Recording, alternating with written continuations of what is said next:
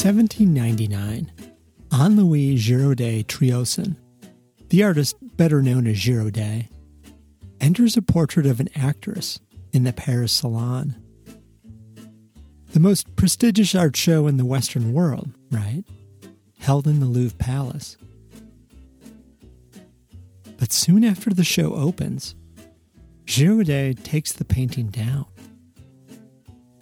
slashes it to pieces, wraps it nicely, and sends it to the actress. 3 months go by. The salon is about to close. And then, just 2 days before the show is over, Giraudet brings in a new painting of the actress in the same oval frame. This time, he's portrayed her as Danae, a woman in Greek mythology. She's naked and greedily collecting the gold coins of Zeus that are falling in her lap. There's a cupid meant to suggest the actress's actual daughter, born out of wedlock. There's a turkey with a wedding band, meant to be her husband. There's a satyr with coins stuck in his eyes, meant to be her current lover. A dove labeled Fidelity is broken and bleeding. You get the idea. The painting is now considered a masterpiece of allegory and revenge. One of the best-known paintings in the collection of the Minneapolis Institute of Art. The ultimate revenge of an artist who wasn't going to be pushed around. While the actress, well, no one talks about her anymore. No one asks whether Giraudet was justified in turning revenge into an art form. Whether Giraudet was a genius or just a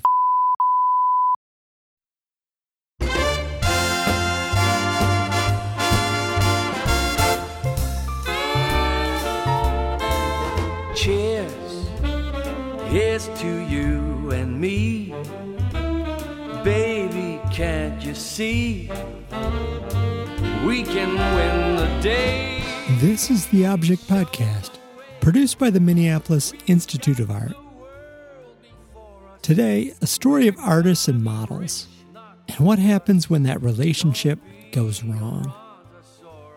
A story of men and women, ambition and power, and the bloody promise of revolution. I'm Tim Gehring. But we can be the best, east or west.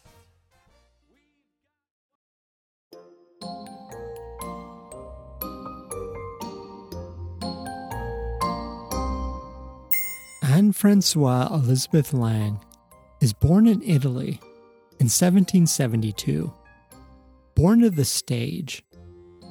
On the road, probably. Her father is a musician. Her mother is an actress. And they perform together around Europe until they eventually settle in at the Comédie Italienne in Paris. Anne joins them on stage when she's 9 years old. They're show people. And here's how much respect show people get in polite society. Yeah. Anne is talented, though, and charismatic, and eventually, objectively, quite beautiful. And so, when she's 16, she's invited to perform at the Comédie Française, the National Theatre of France. She stars in a couple of plays by Voltaire, a year before the French Revolution breaks out. And she's a hit. She's promoted to the top rank of French actors, which means she gets a share of the theater's profits. And she becomes one of the most recognizable faces in Paris. And here's how many rights she has in 1788 as a female celebrity. Yeah, Women have no civil status in pre-revolutionary France. 0. They're considered, quote, passive citizens, like children, dependent on men to make decisions for them. They can be locked up, beat up, shut up. They have about as much free will as Madame Defarge's knitting needles.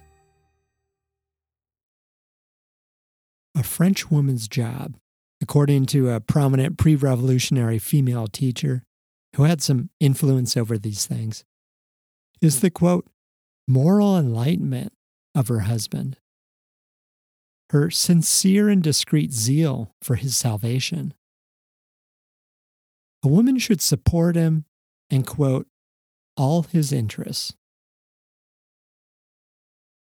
And yet, Anne-Françoise Elizabeth Lang, or simply Mademoiselle Lang, as she comes to be called, is discovering what power she does have over men.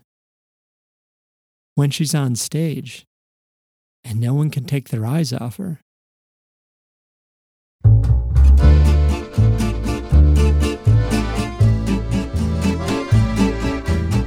Girodet is 5 years older, and though his parents die when he's still young, eventually he's adopted by a doctor. And when he becomes a man and steps out into the world, it's like...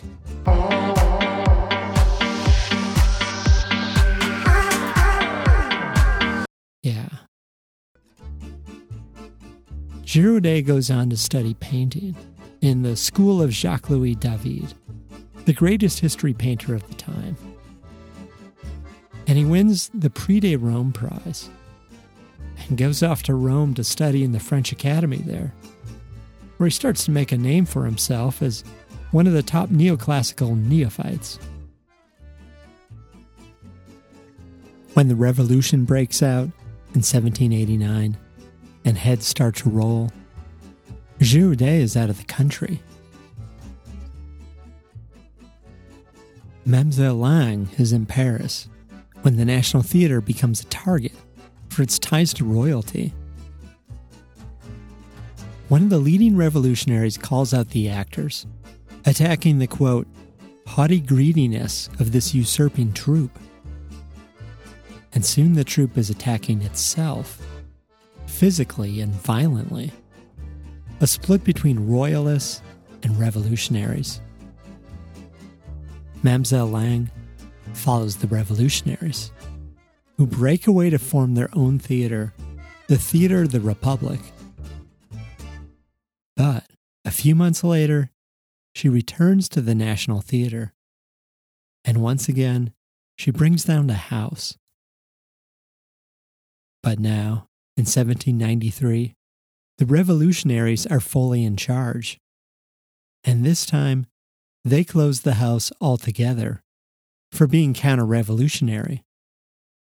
They arrest the playwright and the actors, including Mademoiselle Lang.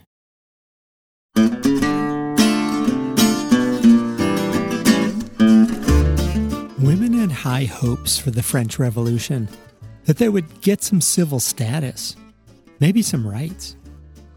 And in the early going, they do. They get a proper legal status. They're no longer on the level of underage children. And they get some marital equality with men. Men can no longer lock up their wives, or their children for that matter. A family court is set up for settling disputes.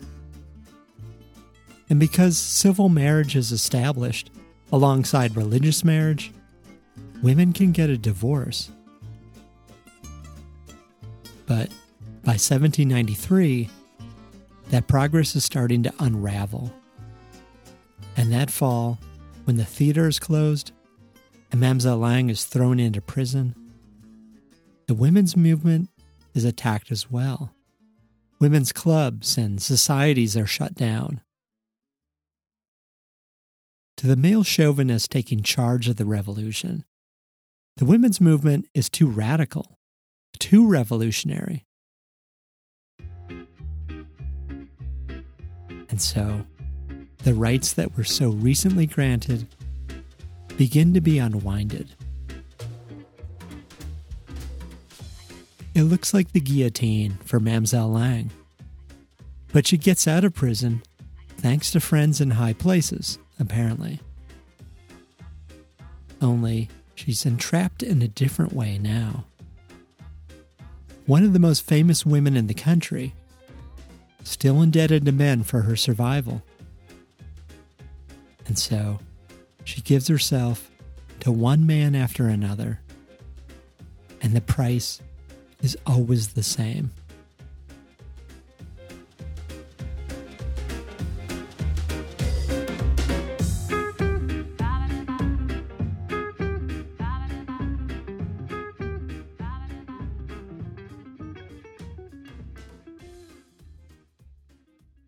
Giraudet has been in Rome this whole time.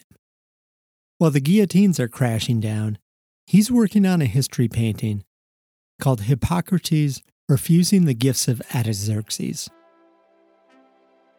He's especially obsessed with the details, like getting the beards right on these Persian emissaries. Until finally, the same year that Mamselle Lang is thrown into prison, in 1793, the French Revolution comes for him too. Revolutionaries attacked the French Academy in Rome, and Giraudet narrowly escapes the Naples.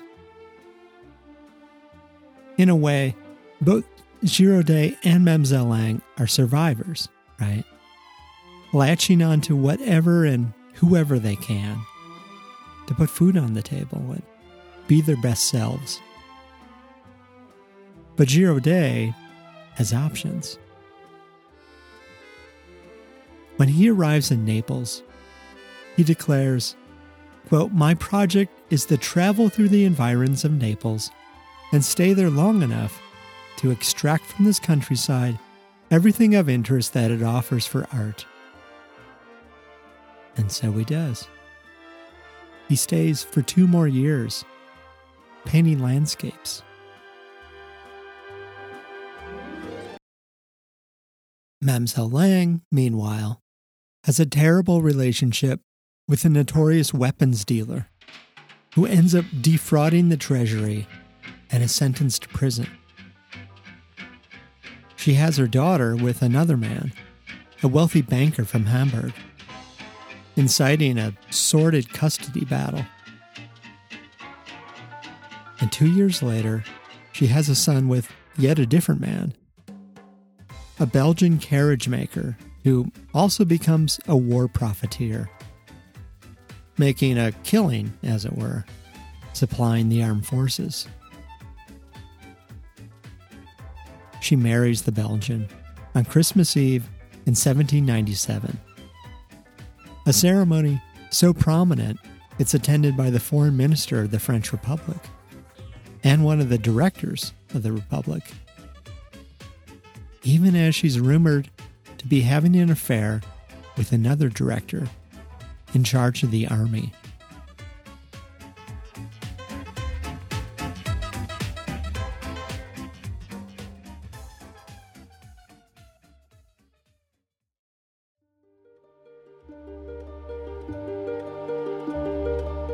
Giraudet has by now returned to Paris, and he's starting to get some big commissions. So, when the Belgian man goes looking for an artist to commemorate his marriage to Lang with a portrait of her, Giraudet is a good and willing candidate. He not only gets the picture in the Paris Salon of 1799, when it opens in mid-August, he actually has 2 paintings on view. But it's the one of Lang, now Madame Simons, that attracts the most attention. 5 days after the show opens, a pamphlet begins circulating outside the Louvre, criticizing Giraudet for giving such a lifeless portrayal of the actress's, quote, soft and voluptuous traits. He's made her hair look like rags, the critic says. Girodet removes the painting the very next day. He destroys it and sends it to Lang, who is entertaining some guests, apparently, when the package arrives. Beautifully wrapped, and she opens it to find herself torn to pieces.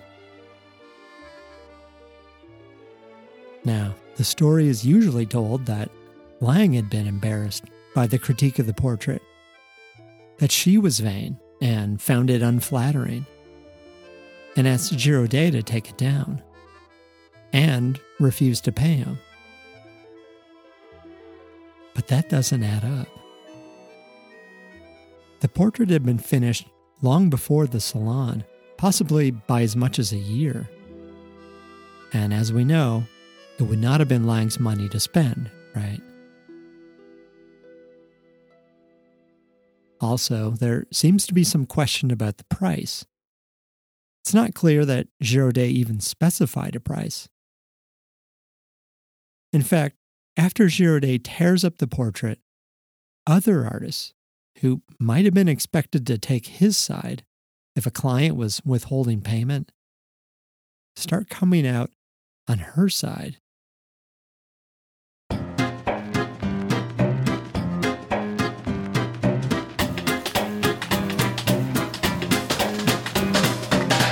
In the weeks after Girodet sends the torn-up portrait back to Lang and hangs up the new, scandalous picture, artists seem to recoil in disgust at the pettiness of one of their own.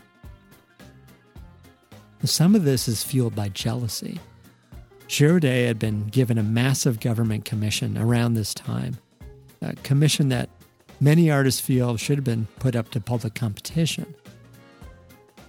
One artist suggests that many painters would have been all too happy with Lang's portrait and a shot at the government commission. And instead, the entire glory of the country seems to have been plopped in Girodet's, quote, accomplished and vengeful hands. Eventually, Girodet and Lang agree to put out a public statement denying the worst assertions from both sides, so they can move on. But only one of them, in fact, can move on. By the time Girodet's portraits are hung in the salon, Lang is already essentially retired from acting. She made her last regular appearance a week before her wedding. And her only role now is to serve her husband.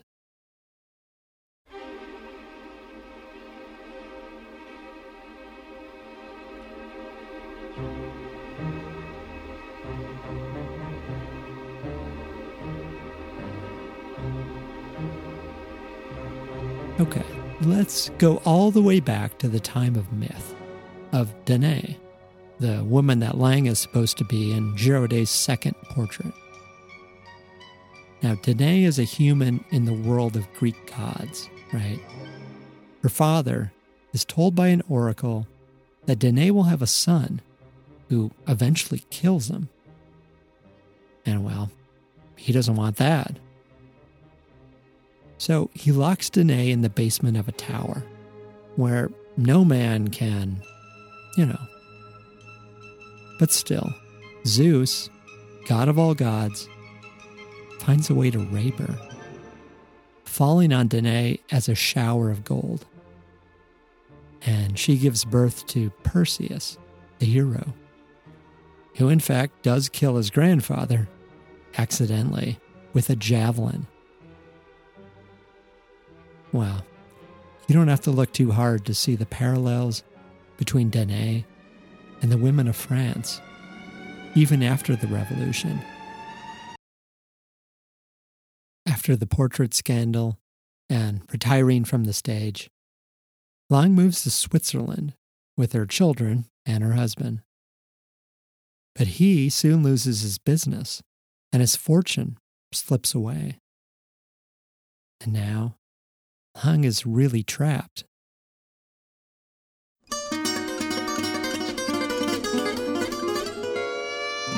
When the portrait scandal is being put to rest, one commentator says, well, maybe the new Salacious portrait isn't so bad. With its portrayal of Lang as a kept woman, of all these wealthy men. Because there aren't really any kept women anymore, he says. No one will actually believe that she is one. It's not like the old days, he says, when a line of 10 or 12 women would form outside the mansions of wealthy men on payday to get their monthly stipend. Kept women. The revolution has put an end to all that. Now, he says, you marry for love, for passion. And yet, here's Lang in Switzerland, having given up her career for a man and his money. And for what?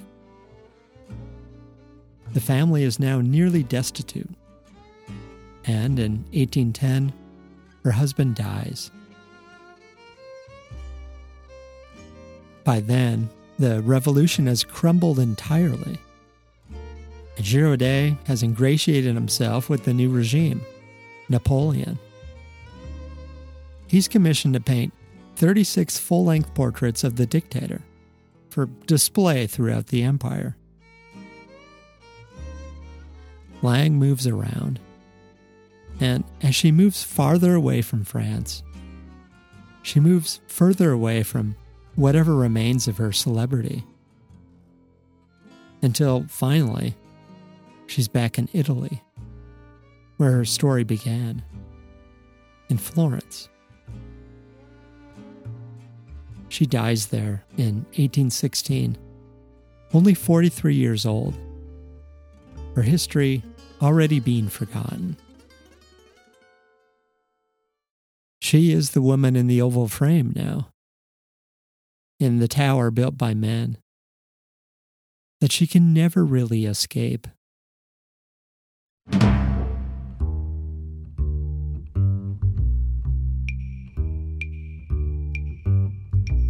You said you loved me right from the start. You said you cared for me with all your heart. You even said that we would never part. Sweet talk. This has been the Object Podcast, produced by the Minneapolis Institute of Art. I'm Tim Gehring. Join us next month for a new episode, and please subscribe. Leave us a review on Apple Podcasts or wherever you get your podcasts. And thank you very much for listening.